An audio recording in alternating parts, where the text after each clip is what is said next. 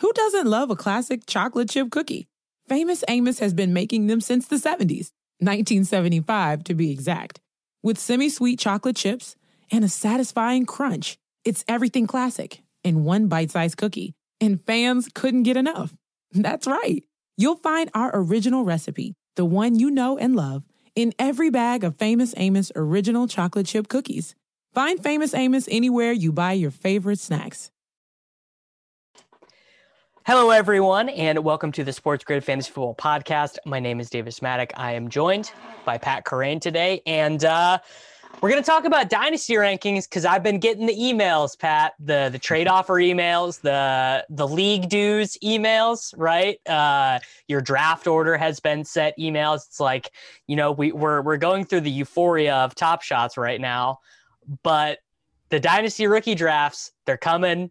The picks, they're coming. I declined to trade yesterday. I entered a dispersal auction in another league because my team is terrible. So it's about there. I mean, obviously it's going to pick up in fever pitch after the NFL draft, but people are the grinders. They're starting to feel the competitive dynasty juices flowing.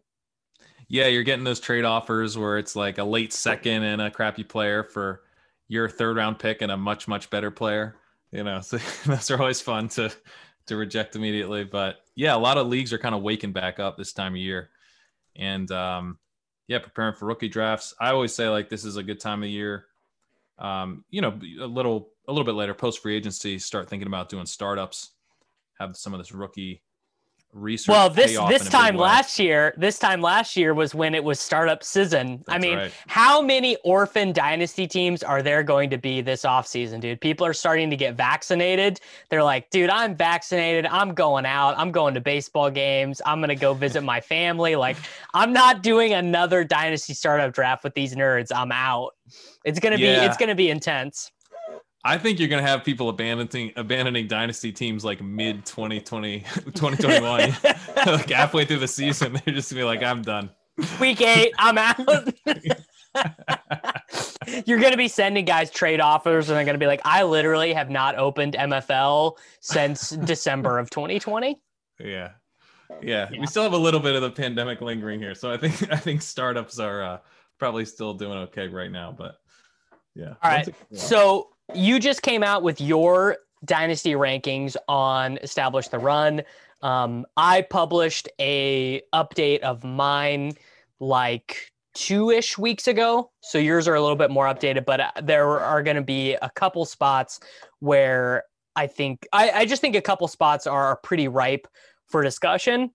And right away I'm going to umbrage take with you. All right.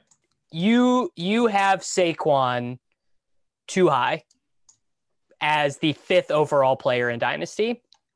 It's not really because of the torn ACL. I don't particularly care about that. But he is a 24-year-old running back who is going into the last year of his rookie deal. Now, you would say it doesn't really matter because he plays for the Giants and Dave Gettleman's his GM. They're going to give him whatever money he would ask for, right? Is that kind of your supposition? Well, they get a 5th-year option, and I'm anticipating they utilize it.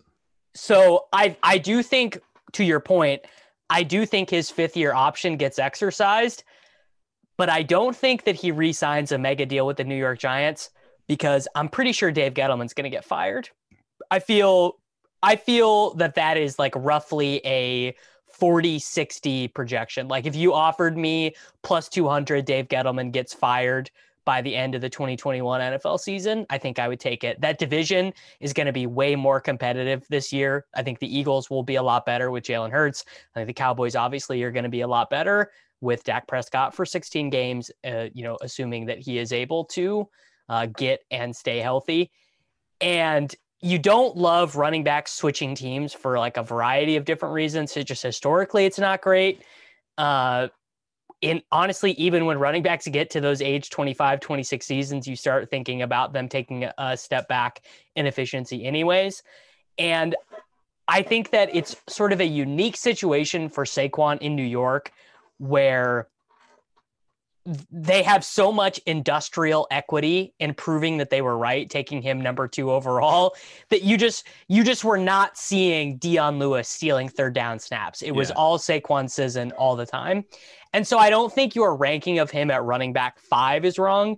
Where I disagree with you is if I own Saquon in a league, and I do actually own Saquon in a league that you and I are not in it together. I'm co-owners with Drew Dinkmeyer in this league. I would take AJ Brown straight up for him. I would take DK Metcalf straight up for him.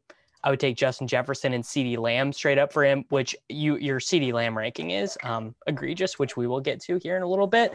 So I want you to make the case for me that Barkley should be valued ahead of these wide receivers. Yeah, I actually have him 4th. You have him ahead of Jonathan Taylor, which I will not quibble with. Like it's fine. Like Saquon scores more points than Taylor in 2021, and that's enough to rank him one spot ahead, regardless of whatever you think about their futures. Yeah, and that 5th-year option, they have to decide on that this spring. So even if Gettleman is gone, he's going to be, he needs like a gigantic setback in his rehab or whatever to not get picked up, I think, for that 5th year. So do you know how it works in terms, can they offer him the extension this offseason? I mean, they could offer him an extension, but you either have to like pick up or decline a player's 5th-year option by, I think it's like May. Okay. Yeah. I mean, makes sense. And I don't think it seems unlikely that he would get the extension now, because it seems like with running backs, I feel like teams don't pay them until the running back forces the issue, until they hold out. Yeah. And he doesn't really have any leverage right now. Obviously coming off the injury, but what are they going to do? Lose more games? Yeah, that's also true. But I think you're in a situation where, you want to be looking ahead to the following year and saying like, after, halfway through 2021, what are people going to be thinking about Saquon? And I think people are going to be thinking, well, he's going to still be on the Giants. I know where he's going to be. I'm not fearing the 2021-2022 offseason.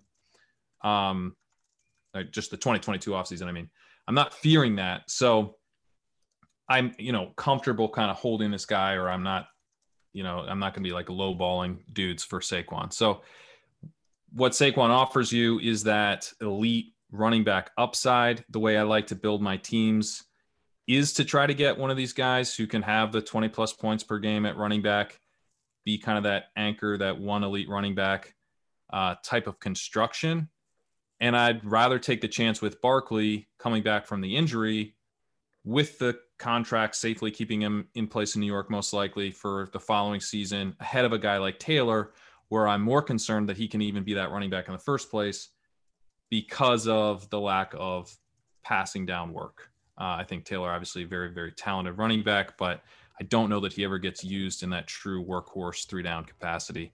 And Nyheim Hines is there for at least one more year, which probably limits him to some extent.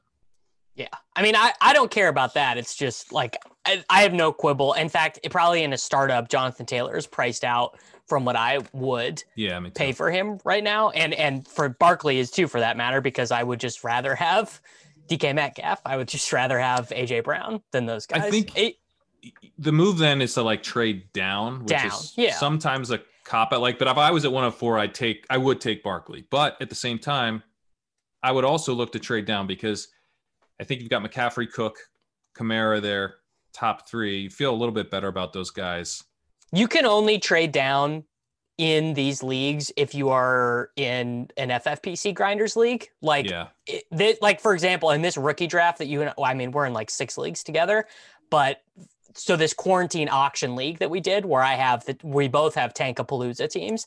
I mean, just imagine trying to trade down in that league with Peter Overzet or Anthony Miko. Like, it's just like, you're never doing it, because you're never getting fair value. It's totally pulling teeth to try and do it. Now, in a startup, especially, if FFPC is not paying me for this, those leagues by and large are very active, and those guys like to do trades, and you don't get, you don't get held to the door pulling every last little second of value. Like, guys like to trade in those leagues. Yeah. When you're in like these analyst leagues and stuff, you do realize that we're all the worst because it's like, well, if you had a third, like, come on, man. I mean, that's me though. Like Drew and Mike give me the hardest time because I co-own teams with both of them in different leagues, and literally every time someone proposes a trade to us and I think it's fine, I'm like, yeah, I'll send a counter where I ask for an extra fourth, and it's just like, dude, just accept the trade. Like, and I even know that that's terrible about myself, and I can't get myself to do it.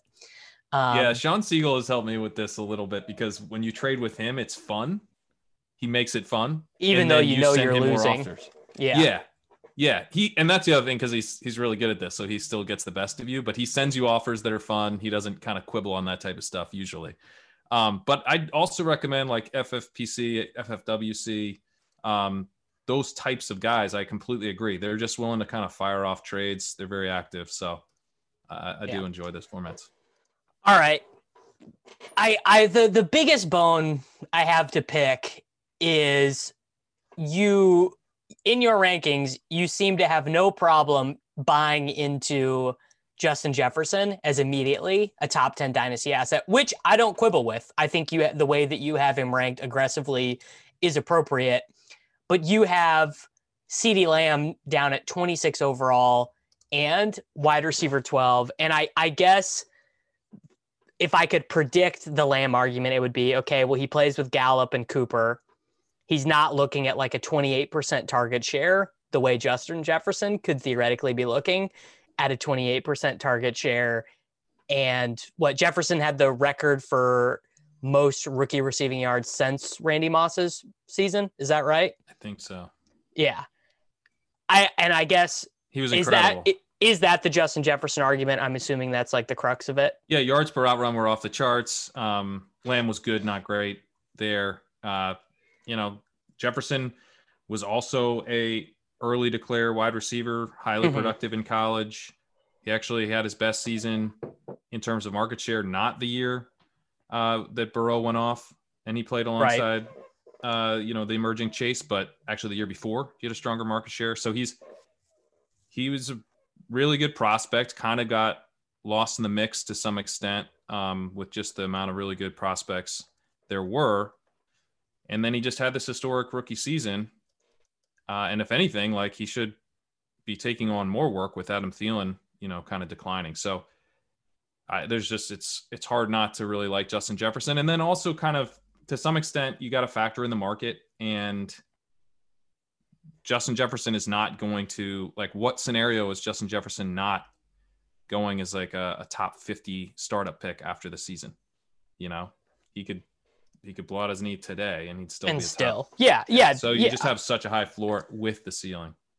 So then my rookie wide receiver argument would go something like this. First off, CeeDee Lamb played 4.5 games with Dak, right? Clearly a worse quarterback situation. Say whatever. I mean, Kirk Cousins had a top 5 YPA season in football last year. CeeDee out-targeted Michael Gallup, who we know is good. I will hear nothing to the contrary on Michael Gallup. Like, he's good. And I actually think it's good.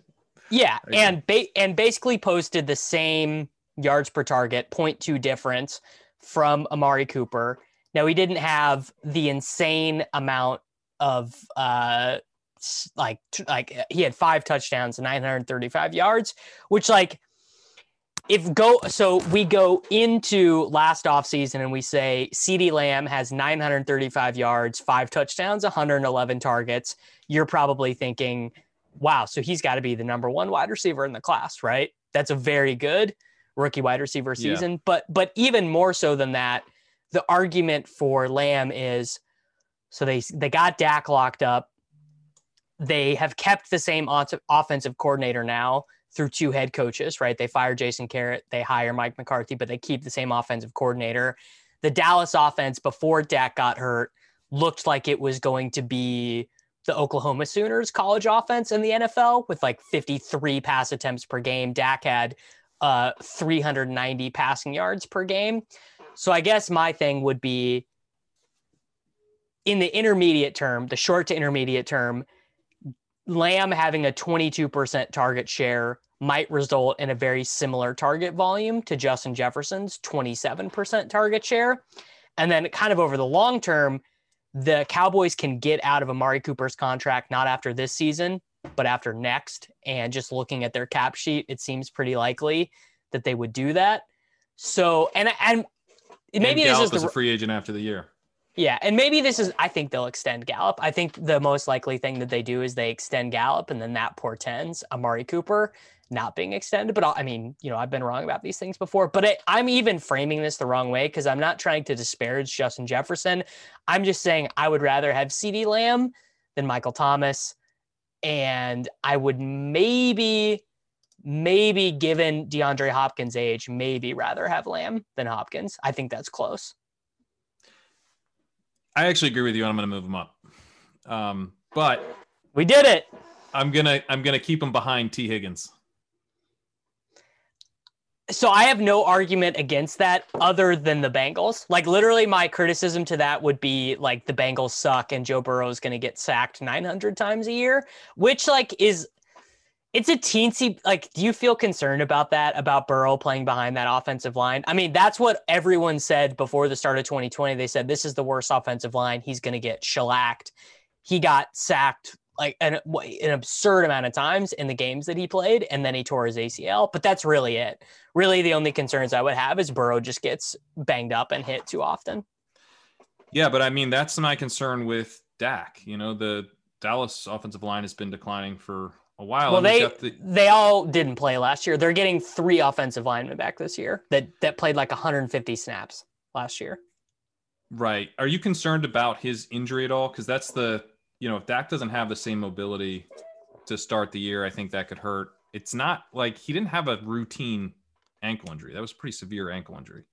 Yeah, I mean, it seems like from what I can tell that he is already progressed pretty far in his rehab. He's already, doing. It was a really brutal injury though. Breaking your ankle that way was so painful. I mean, I will get concerned about it if in 3 months they're doing, rookie OTAs or whatever, and Dak is still walking around with a brace on or something. That would concern me. But I think that's forecasting minutia too much now to be worried about it. I mean, maybe I'm wrong though. I don't know. Yeah, it's definitely difficult to forecast, but I don't think it's minutia because if Dak isn't himself, that's going to have a huge impact on the offense. But I also did these before Dak's deal came through, so I think for a couple reasons, I was slightly hedging on how bullish I am on this offense overall. I think I really like Dak as quarterback, and I hope he's what we saw before the injury, and I think he probably will be, but. Getting him locked up there is definitely really good for CeeDee Lamb. And I could see them letting Gallup walk. It kind of depends on what Gallup ends up demanding, right? He may want a situation where he can be a little bit bigger.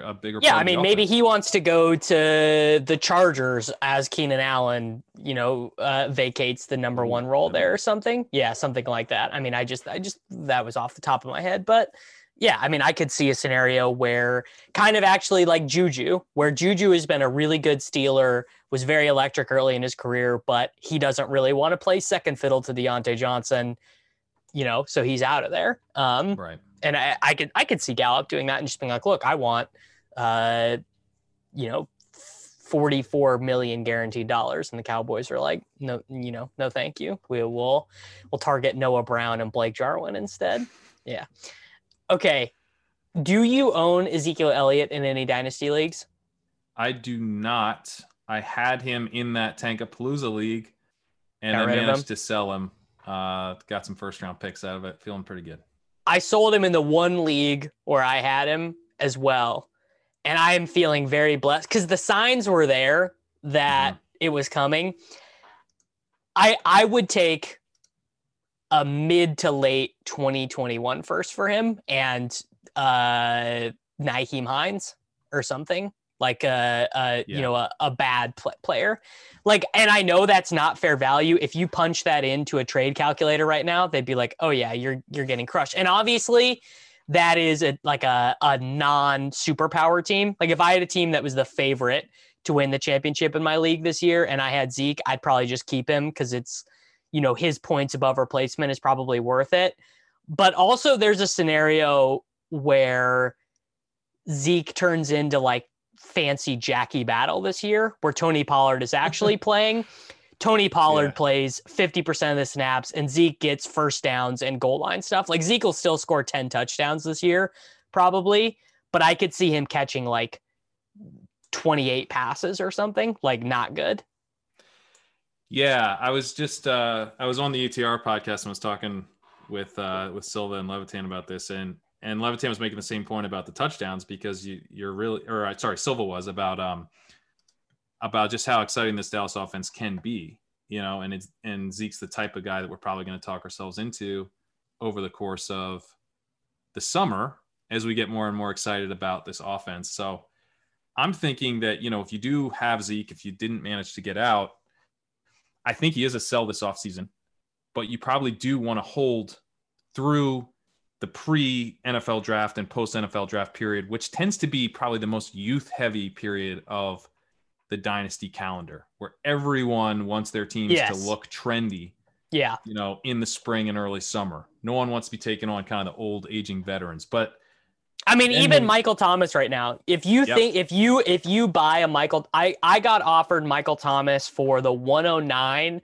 and a 2022 first, like someone, I own those picks and someone offered Michael Thomas to me for that. And I rejected it, which is like, and I didn't even feel that bad. Like I talked to Leone about it and I was like, I don't know. And I rejected it.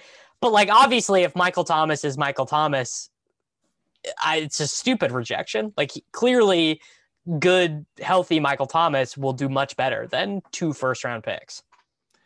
Yeah, I get where you're coming from there. I would have taken it, I think, but you're not wrong to kind of like really value those picks right now because everyone wants to get back. Everyone into the wants draft. picks. Yeah. Yeah. Even guys like I tend to sell especially, on contending teams, I'm selling the picks a year out, but I love drafting rookies. So I'm always trying to get back into the class. And I'm all, last year I traded Odell Beckham for late first and early second, and so that exact type of move is the move that I'm normally trying to make, like the sell Michael Thomas side.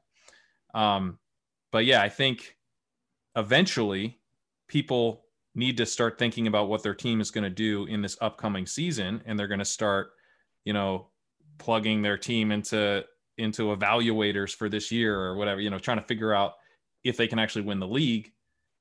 And having Zeke Elliott on your team at that point is going to make you feel a lot better about your chances to win the league. And that's when I think you shop him. You shop him in July and August. You'll probably get a lot more. I would be pretty terrified of taking him into the season because I think Tony Pollard is the better runner right now. And that's probably unlikely to. Tony Pollard is the better everything right towards now. Zeke again. Yeah. Yeah, exactly. Yeah. Neither one was awesome as a receiver last year, but Tony Pollard was awesome as a runner. He was outstanding. And yeah, I mean, just the eye test, everything. Zeke's been kind of clearly declining. And he is safely under contract, Zeke. He's definitely going to be on the team in 2022. But if he's in a committee in 2021, and then we're looking at 2022, like, well, it's probably his last year on the team. I don't think he's going to be a dude that's fun at all to be shopping this time next year. I think everyone's going to be going, I mean, even if he compiles a running back one season with 1,300 scrimmage yards, 35 receptions, and 10 touchdowns, it's going to be ugly, and he is going to look fat and slow doing it. And I don't think you will be able to get a first for him next offseason. I don't know if you'll be able to. I think you're probably right. Yeah. I think you're maybe doing like 2 seconds or something. It's going to be tough. It's going to be tough. Yeah, it's like 2 seconds and Steven Sims. Enjoy that. Steven Sims. I was trying to who is this offseason Steven Sims? Like last offseason people were like, "Ooh, Steven Sims." Yeah. And there's some opportunity and he looked there will be someone. We're too early in the season. right now. Is it Paris Campbell, or was he already last year Steven Sims in a way? I think, well, Paris Campbell, like, at least was a guy who was drafted high and had college production and went to a big school. Like Steven Sims went truthers are going to come after me now. Dude, they're out there. You joke. I'm in a DM thread with some FFPC grinders, and the name Paris Campbell gets bandied about in there every once in a while. Yeah. Yeah. Okay. You have James Robinson listed ahead of Josh Jacobs, which I guess I get if I was trying to score more points. Like, I think that James Robinson probably scores more points in 2021 than Josh Jacobs does, assuming some kind of similar role. But you will get so much more in a trade for Josh Jacobs than you would for James Robinson. You could get even Josh Jacobs, no third downs, no touchdowns, all that notwithstanding. Like, I think you'd have a hard time procuring a first right now for James Robinson, but you could get one for Jacobs. Yeah, and Jacobs, looking at the DLF ADP, he's like going one spot ahead of Antonio Gibson, who I'm much, much higher on. But, you got to use the ADP and rankings in conjunction. And you should be selling Josh Jacobs right now is kind of the point of my rankings. Josh Jacobs, you can get quite a bit for. He's like a top 24 pick. He's going in the second round of startups, it looks like. So it's not good. You shouldn't take him that high. One thing that I've talked about trying to go for the running backs that get 20 plus points per game.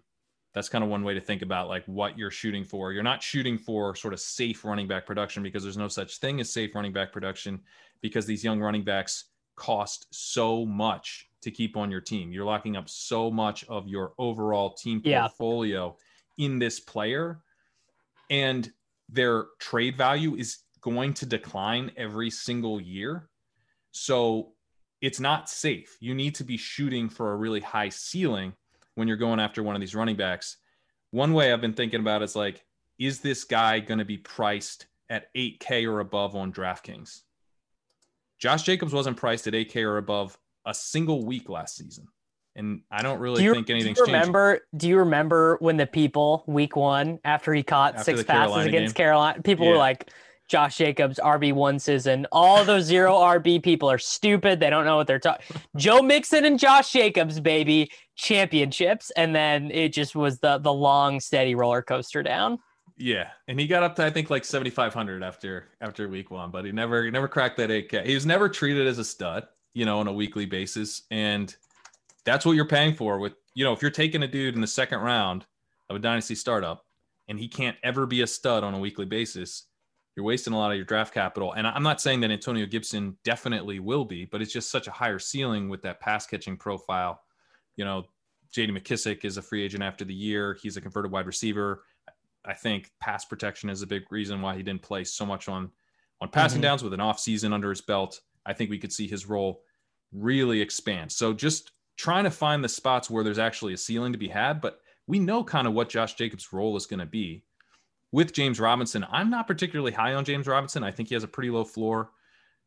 The thing he did last year more than anything else was just rack up snaps and just his floor is like Chris Ivory, like random starter during his first year, and then he is immediately replaced by Ramondre Stevenson, who gets drafted, or Trey Sermon, who gets drafted in the second round.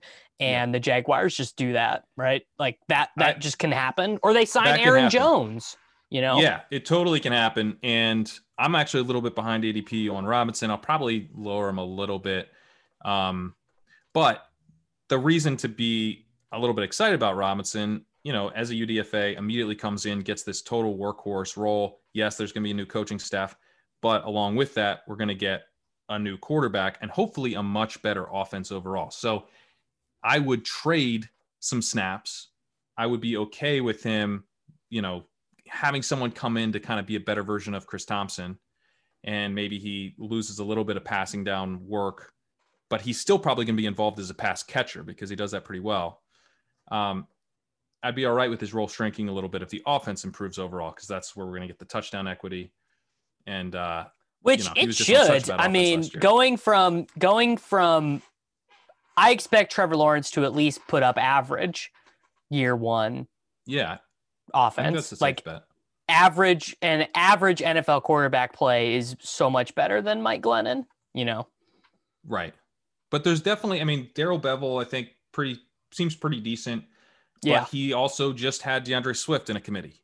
So there's big downside here with James Robinson. It's a very, very risky pick. But I think you do have access to that ceiling, where with Josh Jacobs, it's like, he's not risky in the sense that your value is not going to fall to zero, but you're just slowly going to bleed value from your team over the next 2 to 3 years as you don't win the league.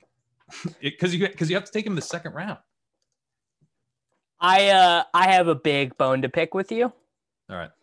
You ranked Marquise Brown below Denzel Mims. All right. So come on. It's not just how many targets you get, but you also want to factor in the yards in the air. They're called air yards. How many? Okay, this is actually you might know this. Let's play a little fake. This isn't even lauding things. Let's just play closer to the pin. How many total air yards for Denzel Mims in 2020? God. I'm gonna guess. 980. Okay, I'm gonna guess 1,100. Seriously. Yeah, probably. He got so many air yards. I mean, maybe I'm wrong, and maybe I am way too high. I guess he was hurt. I guess I kind of forgot. 705 air yards. Yeah, I think because he didn't play right away. He didn't play. Yeah, I had forgotten that he missed time. But 357 receiving yards. So they get a new quarterback, right? Yep. He'll have Justin Fields, Deshaun Watson, Zach Wilson, or Trey Lance. New coaching staff. Which is the biggest thing. Pretty big. I mean, I'm not even saying it's time to put I think there's enough to be encouraged about what Denzel Mims did when the ball was in somewhat to his vicinity, like when it was within a 5-yard radius of him. But the hate on Marquise Brown and on Lamar Jackson as a passer, it is not even that based in reality. It's memes, dude. It's literally memes. The Ravens win 12 games, 11 games. They win 11 games in the regular season. Sure, whatever. They lose to the Bills in the playoff game in a horrible disgust. Like, look, whatever, they sucked. But they beat the Titans in the playoffs, right? So they exercised that demon a little bit. And sure, like Lamar had struggles as a passer, but he still threw for basically the same level of production in terms of YPA as he did the year he won MVP. Like his QBR was worse. His YPA was down 0.5, but like it's not a total. Like basically what I'm saying is it's not time to just be like, well, Lamar Jackson, you were the hot young thing and now you're a dusty old vet and the Ravens will never win a Super Bowl with Lamar Jackson as their quarterback. Like I feel, and I think this is true with Mark Andrews as well. And I'm already seeing this in redraft ADP. Like Mark Andrews is just going way lower than he went last year, even though his target volume was basically the same. He just didn't score as many touchdowns. So I guess I'm setting myself up this offseason in startups to draft Marquise Brown and Mark Andrews a lot is basically what I'm saying. Like controversial opinion. I still think Lamar Jackson is good and has ceiling that he is not exploited yet. Yeah, that's fair. And the thing with Brown is that, he is entering his third season. So he's getting that, he's safe and he was first round pick, right? So you're getting him safely tied to the team for a while. Actually with Mark Andrews, he is a free agent after the year. So if they don't extend him in the offseason, he's a little bit riskier in Dynasty. But my general thinking with Mims and Pittman as well, both these guys are not dudes that I'm particularly excited about, didn't love as prospects, but they showed enough as rookies, and you're probably going to be talking yourself into them more and more, as we get closer to the season. I think in particular Mims with as we mentioned, the quarterback upgrade, the change in coaching staff, and he's just got so much opportunity. So, but Pittman as well. The opportunity is really exciting there. With Brown, the opportunity is probably swinging the other way. They're not likely to sign someone, huge name free agent, but they'll probably add someone or through the draft. And he's had that essentially all to himself. And last year was pretty disappointing. I think it's tough when you have a guy with that much opportunity and he does leave a lot of it on the field. And then it's looking like the opportunity is going to shrink, not grow. And I think with Mims and stuff, you can obviously joke about the air yards, but the opportunity, if anything, looks like it's growing. He absolutely did catch fire to end the year, though. Hollywood Brown did. Like, he put up he was really bad. So weeks 2 through 7, 42, 13, 86, 77, 57, 3 receiving yards, 38, 14, throws up an air ball in a loss to the Titans. Then from week 11 to 16, 85-1, 39-1, 50-1, 6 for 98, 4 for 25-1, 5 for 41-2 in the like. Maybe he's helped out if they add someone in a way, like maybe the offense stays on track a little bit more, and they're able to, like he's a guy that maybe benefits from not having as much defensive attention. He is a smaller dude, but he only needs to hit on a couple plays. And he had 1.85 yards per out run last year. It's pretty good, actually. So maybe I'm being a little overly harsh on Marquise Brown. The market is not generally very high on him. I'm actually above ADP on Marquise Brown, even having him behind Mims. But, and that's something I do try to keep in mind. If I don't have like a very strong opinion on a player, I don't want to be like way over market on them. Yeah, keep them close to the market. Yeah. So I think I'm like 10 spots ahead of ADP on him, but yeah, at least among like my wide receiver ranks, I might be a little too low. While we're here, do you want to expound on Jalen Reagor? I mean, you led the fan club. Yeah, it was a rough rookie season there, Davis, especially because in a lot of my leagues, I was deciding between Reagor and Jefferson. So I have a lot less Justin Jefferson than I ought to. Tough scene. Although I do have some, luckily. But yeah, I think with Reagor, I wrote my note on Establish a Run that, his floor is the waiver wire. He could be kind of a N'Keal Harry type of situation where we have almost no choice but to bet on him again as a sophomore. N'Keal Harry. I know. Where is he in the ranks? Let's see if I command F for Harry. You know what? That's so funny. You literally have him in as your 150th overall player. Yeah, and that's so good. After the news today, I'm gonna put in Donald Parham, so he's blessed. Bumped. Yeah. Right. So Reagor, he looks like pretty tough rookie season, obviously.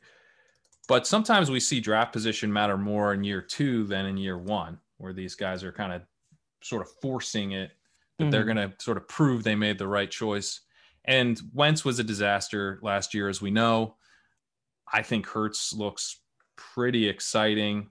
I think that Peterson was not a good coach. He, maybe at one time he was, but last year he was doing a bunch of weird stuff. I mean, they came out with a depleted offensive line. He didn't do anything. He didn't do anything to make things easier for Carson Wentz. It almost seems like he was making it harder. It's like, hey, chuck it deep when you don't have protection. This team's got a good pass rush, and then on top of that, you had the wide receiver coach, who I don't know, like maybe like 2 wide receiver coaches in the entire league, but I was like obsessed with this Eagles wide receiver coach because he kept rotating these guys out. So none of the wide receivers were getting a full complement of snaps, which is very rare. Essentially, no NFL teams do this. And especially, you would think not when you've got a young wide receiver who you're trying to have him gain confidence. And he can't develop rapport. And there's quarterback changes. And it's like, how is this guy supposed to develop chemistry with his quarterback when he can't play the full game? So the coaching changes here, I think, are very bullish. I'm very excited about the coaching shift. I still believe, Pat.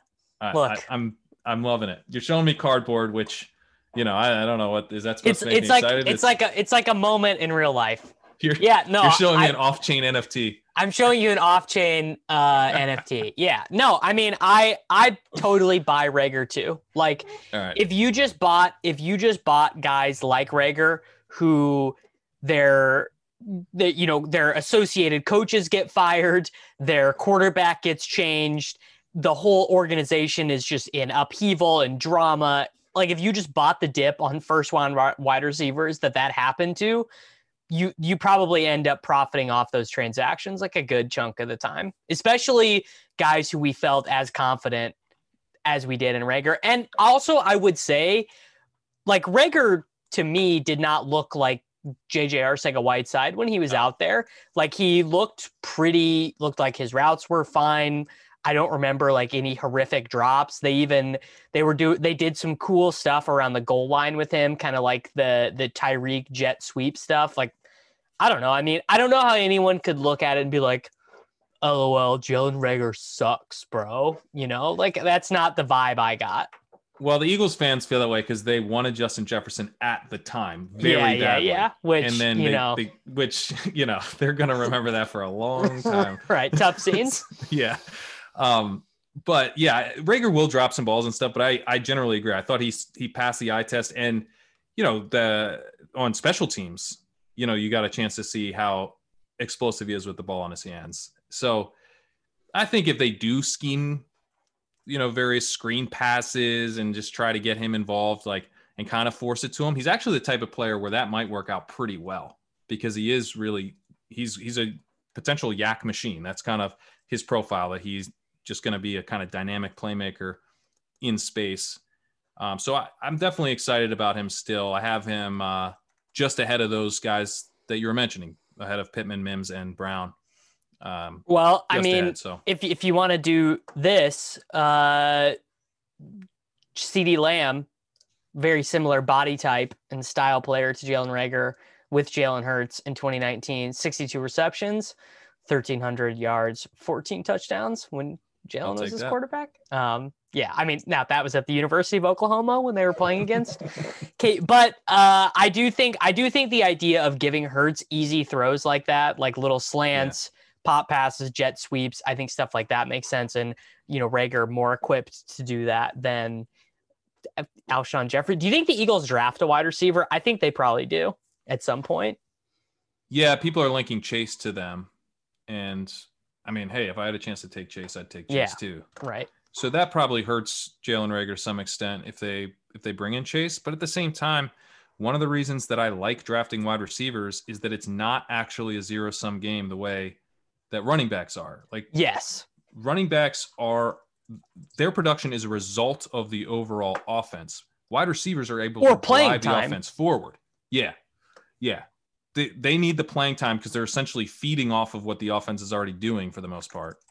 Whereas wide receivers are creating value for the offense in a much bigger way, because passing is generally what drives scoring in the NFL. So if you have Jamar Chase and Jalen Rager, and Rager takes a step forward and Chase is what we think he is, this is all of a sudden a very exciting offense. There's potentially a situation where the pie is growing. So does it hurt a little bit if Chase is drafted? Probably, but I don't think it's a death sentence either. Yeah, I'm with you there. Noah Fant, I don't know how many startups I'm going to do this offseason, but my guess would be that I take Noah Fant in whichever ones I end up doing, because he's been decent enough when playing, has earned enough of a target share when playing to feed into my stuff that I felt about Noah Fant before he was an NFL player, when he was a college prospect. And it's just, he does play with great wide receivers, right? Sutton, Judy, Hamler, Alberto, who became a big meme amongst all of us last year. But his quarterback play has been terrible unilaterally. He's never had a good quarterback situation in the NFL. It makes so much sense for them to go with a Fitzpatrick or Jameis type guy this offseason. I don't know if they will. I imagine Drew Lock starts for them week 1. But I just I want to buy on Noah Fant, especially because Kelsey is about to turn 33 and Kittle is Kittle. Waller, how old is Darren Waller? Waller is 28 or 29. Yeah, so I mean, you're not starting to 28 and a half for him. So you're not really that worried about Waller age yet. I mean, I guess the thing you'd worry about Waller is that Ruggs gets better in year 2, and if Ruggs commands 140 targets next year, which I'm not ruling it out. If I'm going to keep the window, or if I'm going to keep the porch light on for Jalen Reagor, I'm also keeping the porch light on for Henry Ruggs. And for whatever reason, I actually feel like it's Raiders bias that people are like, LOL, Ruggs. The Raiders took him because he's fast, but that's it. Like, I'm not ready to do that for Ruggs yet. Cause like, so there is this thing with NFL players where like, if you can do one thing so well, I just feel like there is room for you to grow. And the one thing that Ruggs can do really well is like, he is so disgustingly fast. And we even saw this with John Ross, where John Ross just gets hurt all the time and his coaches hate him. But John Ross, for his entire Bengals career, would have like 3-game flashes where he just looked like the best wide receiver they had. Like he would, what was it? Week 1 against Seattle last year, he had like 150 yards and 2 touchdowns. Like he would just show up. And I feel like that same sort of 2019, he had a similar stretch. He was just like awesome out of the gate. And I feel like that same thing still exists for Ruggs. So I'm not ready to wipe him out, which circles all the way back to my point, which is Noah Fant. I'm buying the dip. We're and still talking about Noah Fant.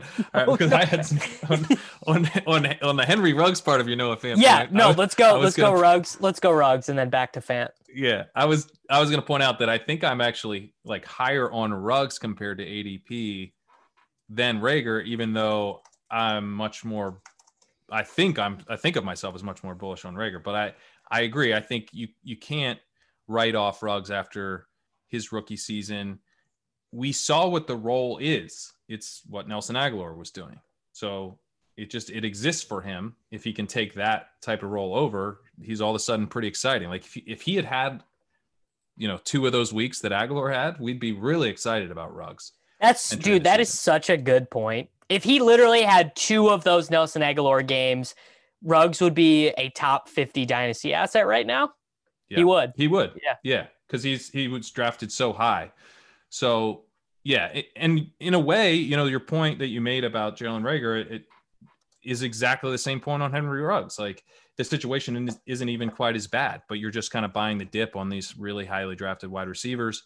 Ruggs didn't have that strong of a profile because he didn't have the production, but there are reasons to think, okay, maybe he didn't have the production because he played alongside Jerry Jeudy and then a guy who won the Heisman the following year. Maybe there just wasn't enough targets to go around. He was super young. He came out early. He's the first wide receiver drafted in this really star-studded class. So you have to say the ceiling is there. The floor might be low, but the ceiling is definitely there for Ruggs. So he's going outside the top 100 picks right now. That's too low. With Fant, I just want them to have a quarterback. And I'm excited. Like as I went through my rankings, I kind of forced myself to move down Jeudy and Sutton and Hamler and Fant a little bit, because Fant, I moved down the least, but it's just frustrating because there's a lot of mouths to feed there. And, the guy trying to do it is Drew Lock. It's not going to work out very well. Yeah. I mean, I just like it would be organizational incompetence at this point to just keep being they have so many good players. They have the Broncos on offense and defense have so many good players. Like, it just feels insane that, when's the last time, since Peyton retired, and really even the last end of Peyton's career when he was benched for Brock Osweiler, things were not great there. What, Paxton Lynch? Who was the Paxton Lynch era, man? That he was a first round pick. That was brutal. Yeah. Blink and you'll miss it. Deebo versus Visca. Yeah. I feel like there's a real chance that the market is overreacting a little bit to how good Ayuk looked last year, forgetting that Deebo looked similarly that good his rookie season, and that the 49ers still view Deebo as the guy and Ayuk is the complimentary guy. Yeah, I have Deebo one spot ahead of Visca, but as you said that, I thought in my head Visca, so I'm going to adjust that. But, one thing that I have to watch myself from getting too carried away on Laviska Shenault. But for me, like with Laviska, we've talked a couple times about improving quarterback play. It's locked in with him, and as we mentioned with James Robinson, that's really important. Shark and Visca about to get Trevor Lawrence, and just, oh, dude, it's so good. It's so good. I mean, and the thing with Shenault is that there was some concern about his injury history, but I thought that was maybe more. No, it's real. I buy it 100% because he refuses to get tackled. This is a Chris Conley talking point. I'm not buying it. It is. No, I know. But no, his own teammate said it. You're right. But if you just watch watch the highlight reel, like producer, play the highlight reel, and you're gonna see him going shoulder first into line. Like it is a little absurd. Like you can step out of bounds, dude.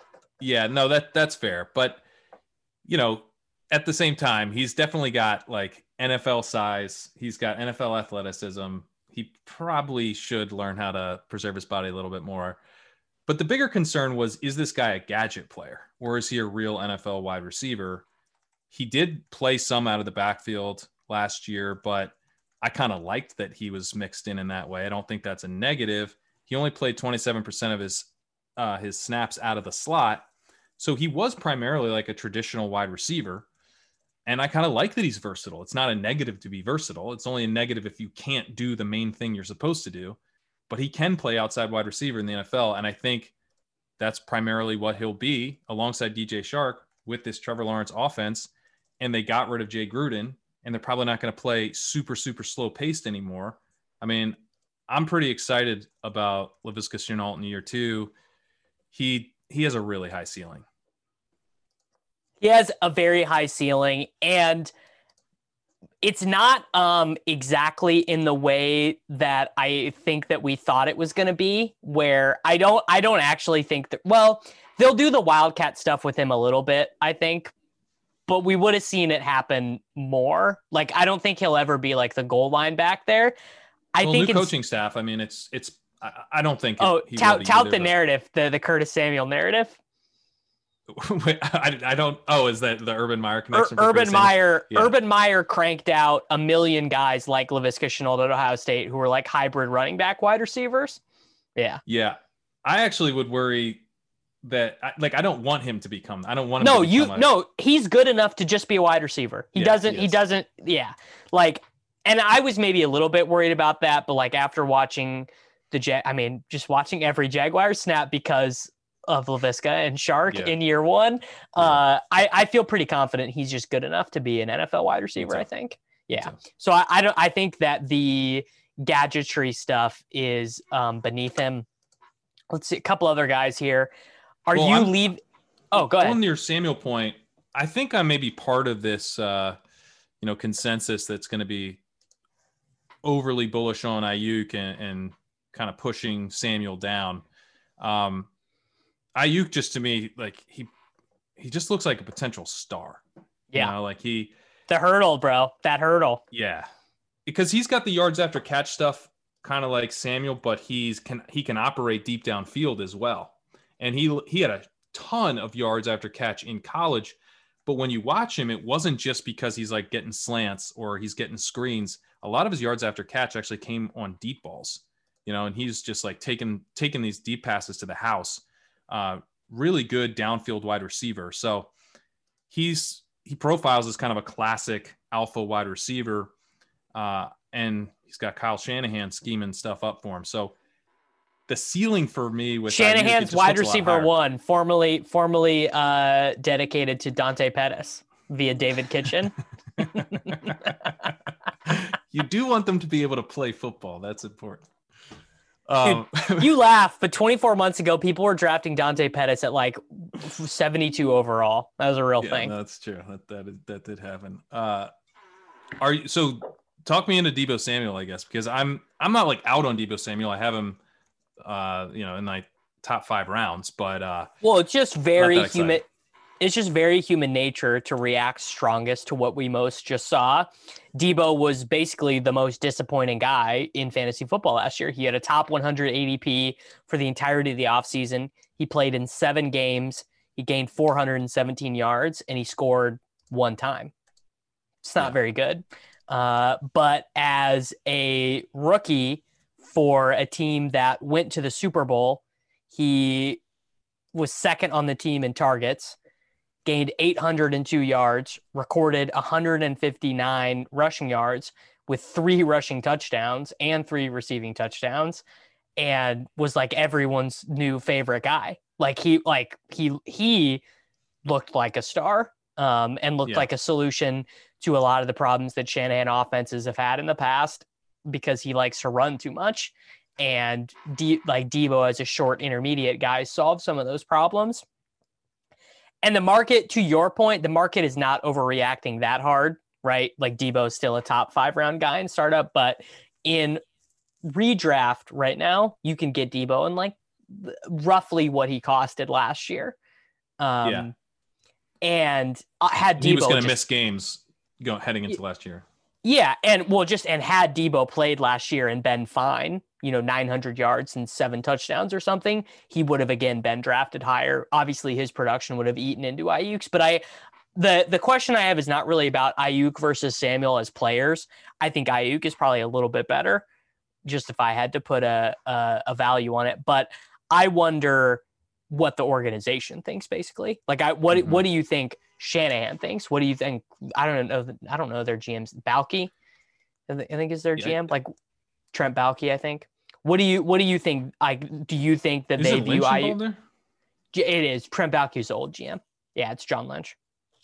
Well, I like Ayuk better, so take this with a grain of salt. But they just, they spent a 2nd round pick on Deebo Samuel, and then they spent a 1st round pick on Ayuk, claimed that he was their top wide receiver in the class, and he just had a pretty strong rookie year. So I would think that they like Ayuk better. They have more invested. And he, I think, had the stronger rookie year of the 2. But again, I'm kind of viewing this through Ayuk colored lenses. Yeah. I just wonder if maybe there's a little buying opportunity. Okay. The last guy for sure wanted to cover, it's McCole Hardman. Demarcus Robinson and Sammy Watkins are both unrestricted free agents now. Maybe they bring one of them back. Maybe they bring both of them back. But as it stands right now, theoretically, Hardman is the 2nd wide receiver on the best offense in football with the best quarterback in football. They made the Super Bowl 2 years in a row. They were a D Ford offside away from being in the Super Bowl 3 years in a row. The issue is Hardman really might just not be any good. It really might be a situation where you give a guy every chance to succeed that could ever exist, and he just is not good enough. He's fast enough, but outside, I didn't see any development in his skills from year 1 to year 2, basically. Yeah, and that's a real concern, because with wide receiver, it's not necessarily about the measurables in terms of the speed and, what you can see at the combine. The wide receiver position is a highly skilled position, and he converted to it late. Formerly he was a cornerback. He's got a ton of raw athleticism for sure, but he doesn't seem to be developing as a wide receiver, and he has gotten chances. At all, dude. Yeah. So it's definitely concerning. I mean, I have him 35 spots ahead of ADP, partly because I don't have the rookies in here yet. So in terms of the veteran rankings, maybe I'm having still higher on him, but maybe not quite as high. But yeah, I mean, so I'm still kind of keeping some hope out there for him, but it's hard not to start to get a little disappointed with the opportunities he's already kind of squandered. But to your point, he might have a much bigger opportunity this year than he did last year. They may put him in a position where it's all right, it's put up or shut up time. Yeah, I'm worried about that as someone who wants the Chiefs to win more Super Bowls, though. Like, I have McCole Hardman in all these dynasty leagues, but them going into the season with no parachute, like, for Yeah. McCole Hardman, I like that's that. terrifying. As someone who was so all in on McCole Hardman last year, I do enjoy you now being worried that the Chiefs will be too all in on him entering this year. Well, and I'll probably have no choice but to be all in on him this year either, because I mean, let's see this. What do we think? I'm going to go to Fantasy Mojo right now. What do we think his early ADP is in these best balls? Like 10th, 11th round? Yeah, I mean, you can't you can't not take him there if that's true. Okay, best ball ADP for the last 7 days. I'm going to go slim best ball ADP last 7 days. This is 21 drafts. McCole Hardman goes 175th overall, wide receiver 61. Wow. I mean, sure, of course, I'll just draft him in every league if he's there, because he's probably like, I would have taken Sammy Watkins in every single league last year if he got that cheap.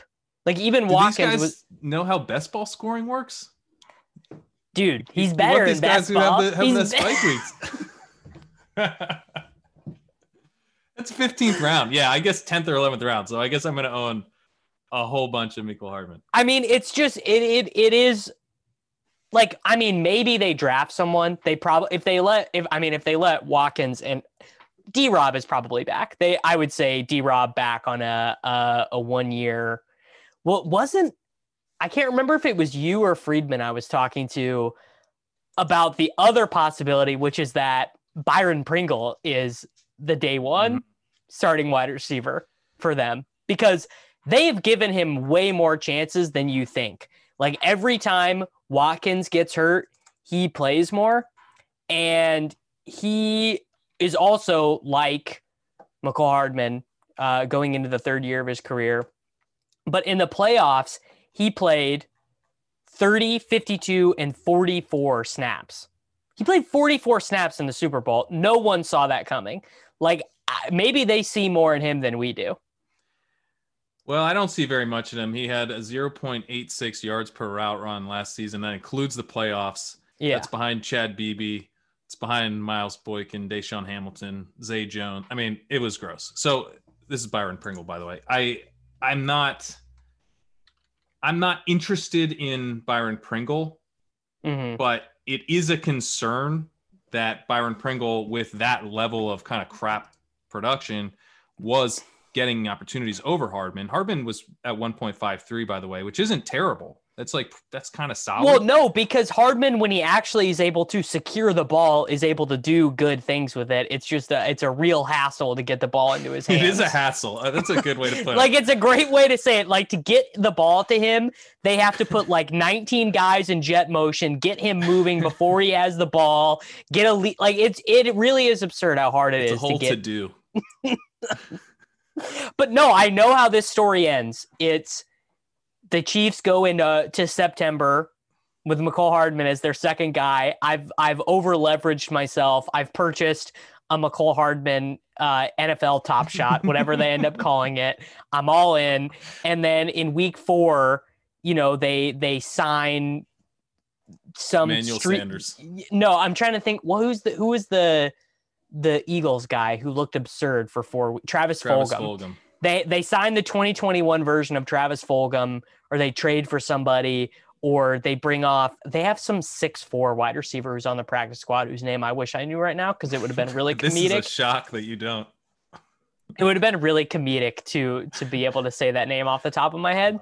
But yeah, it just ends up that he gets outproduced by a street free agent, basically, is how this ends. I'm pretty sure. Yeah, that's definitely on the table. I don't think that Byron Pringle is that guy, at least not enough to draft him with that in mind. But yeah, I mean, if Pringle's a bum and Pringle's playing ahead of Hardman, what does that make Hardman? I don't know, man. Someone I'm going to draft a whole lot is the answer. Yeah, maybe it shouldn't be, but it is. I mean, I guess maybe they bring back Watkins, I guess. But I don't know. By the end, he was barely playing anyway. Like, even he got healthy, and I'm pretty sure that Pringle outsnapped him in the playoffs. He came back. Oh, he came back for the Super Bowl, and played 23 snaps. So Pringle played more snaps than him in the Super Bowl, which I mean, I guess that game was. Now, this is actually a pretty decent wide disaster. receiver class. Like, are you rooting for them to draft someone? I think it's too much pain after them skipping over T. Higgins, Chase Claypool, Michael Pittman Jr. to take Clyde Edwards-Helaire. It's like too soon. Yeah, you know, I hear you. Man. Yeah. Oh my God, Clyde Edwards-Helaire. Here we go. Let's end on this. Well, can I ask you about Rondale Moore going to the Chiefs? Oh my God. He's just like fancy McCole Hardman, right? He's like McCole Hardman, but good. Right. He's the Laviska Shenault to McCole Hardman's Cordarrelle Patterson. Yeah. Yeah. Oh man. What if the Chiefs signed Cordarrelle Patterson? What would I pay for a Chiefs Cordarrelle Patterson kick return touchdown? Top Shot NFL version? I don't say that number out loud. I would have to like trade on 8x margin to get it. Yeah, you'd have to take out so much leverage. Okay. So the last guy I want to talk about, I was going to end it on Hardman, but we're going to end on Clyde Edwards-Helaire, who, playing in leagues with me, I was like, whatever. Yeah. I don't care if this guy sucks. He's going to be the lead running back for the Kansas City Chiefs. Turns out that matters. Turns out sucking. It doesn't really matter because they don't have an alternative for playing time with him, or they didn't in 2020, but they're about to.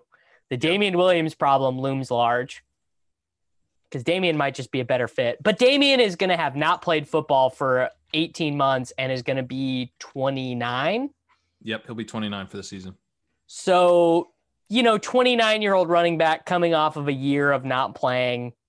I mean, it really should not be surprising to us if his best days are behind him. Just that can happen.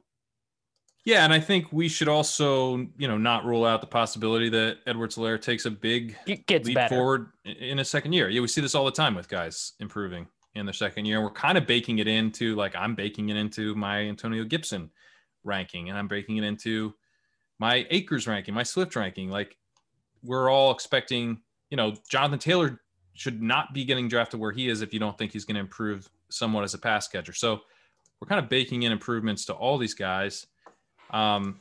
Edwards-Helaire, he didn't embarrass himself. It certainly didn't look great, but you could see things improving, and that's probably just as likely as it is for Damian Williams to come back and be, who he was in 2019 and 2018 after you're taking a year off and playing at 29. So, and the other thing is that Williams is only going to have 1 year left on his contract. Mm-hmm. So entering 2022, you could have Edwards-Helaire improve on his 2020 season. Maybe he's still not delivering elite fantasy value, but as we see with Josh Jacobs, who's still going in the first 2 rounds, Edwards-Helaire probably still goes in the first 2 rounds because he's going to enter 2022 most likely as a locked-in lead back for the Kansas City Chiefs.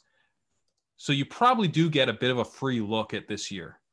There's some ways in which he loses value. Things could go really wrong. But in the most likely scenario, even if things aren't great, he's still probably in the second or third round range just because there are not that many guys who are going to be lead running backs on good teams. Yeah, I think that's basically the kindest thing you can say about him is it seems like he is going to be the lead back of a very good team for the next 4 years, right? Assuming that he gets his 5th year option picked up. I mean, if you wanted to be and you know what? It's like he had 1,100 yards and 6 touchdowns, I think, as a rookie. He missed a couple games. Yeah, 13 games, 1,100 yards, 5 touchdowns, 54 targets, 36 receptions. I mean, if you weren't watching every single snap and living and breathing with how miserable he looked, it's like in a spreadsheet, those numbers don't really look that bad. Like if you are able to macro your brain out of it a little bit, it's like it really wasn't that bad. It felt pretty bad at the time, though. And I think kind of aesthetically, what feels so bad about it is he looks so slow and inefficient compared to everything else the Chiefs do. Like compared to Travis Kelce, you know, busting some safety's ass, compared to Tyreek Hill coming around the edge. I mean, even compared to Hardman and Watkins, like it just looks so different from everything else they do, you know? Yeah, it does. And it just seems it's like a worse version of their offense. And it's not even like, I would almost rather them have like AJ Dillon back there, you know, because you're like, at least you're giving this new element to the offense, you know, punishing these defenses for, you know, wanting to defend the pass exclusively. If you have this kind of little scat backy type dude who actually isn't that explosive out of the, that's what's so weird. It's like he plays like Nyheim Hines, but he's 220 pounds and not that fast. Yeah. Right. Yeah, exactly. It's a bummer. It's kind of funny that like all the Joe Burrow year, like guys that we thought maybe would get overdrafted, like that was like a thought exercise, right? It's like, well, are all these guys a product of Joe Burrow, or is Joe Burrow a product of throwing to all these potential first round picks, you know, Jefferson, Marshall, Chase? And it turns out that the one who was the product of the environment was probably Clyde Edwards-Helaire. All the rest of them are really good, and Clyde Edwards-Helaire was the one who was eating free yards as a result. Well, this is the point I was trying to make earlier about running backs, right? It's like it's probably the running back who's getting the free meal, and the wide receivers and the quarterback who are kind of driving the train. Yeah. All right, man. I mean, we should do this like once a week, just until the draft comes out. Just do dynasty stuff, because also it's going to keep me engaged. I need to be engaged with my dynasty teams and not just Top Shots, so that I'm not you know, just paying, because you know that when the time rolls around to pay all your dynasty league fees, you're like, shit, man, I need to at least win one of these leagues, at least one this year. I didn't win any. That's not true. I won one, but it was not enough to cover all the league fees. But Drew and I had dynasty teams 2 seasons ago. So the year Lamar won MVP, I had Lamar and Dak in these super flex leagues on like 4 teams. So I was like, oh, I'm just going to be the best dynasty fantasy football player ever. And then it turns out when that's all you have, it's not as great. So point being, I need to win some leagues because I don't want to just foot these bills indefinitely. I'm coming off my best year ever, so I'm kind of riding that high with That's your best year ever was 2020 in Dynasty? In Dynasty, yeah. Why do you think? Because I did very bad relative to, and I have some teams that are tanking anyway, so that's fine. But like, I didn't have anything like Lamar. What was the secret? I got to the playoffs in a bunch of these leagues that have that you like the whole play, like the last 3 weeks is just whoever scores the most points over those 3 weeks. Yeah, it's just getting to the dance.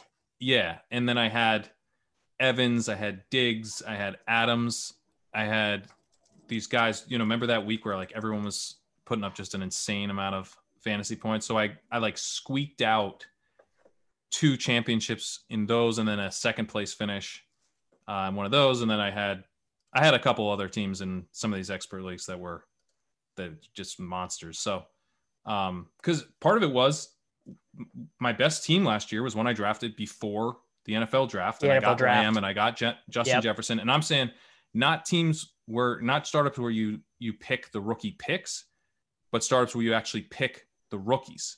In another FFPC best ball one that I won, I got Antonio Gibson extremely late, and that allowed me to kind of do like a hyper fragile kind of running back construction there. So yeah, I think that was one of the things. Two different leagues that I drafted before the NFL draft, I won. I believe those are the only 2 where I got to pick players before the draft. So I've been singing the praises of that. Maybe I'm a little biased on that, but I do think that's an edge, because I think some rookies get really overdrafted. Like the guys that everyone knows tend to get a little overdrafted, but we like to dig deep on these guys, and this is the time of year where you get the biggest edge. Yeah. I'm excited for, I'm in at least one league where we draft before the rookie draft, maybe more. It's very hard to say.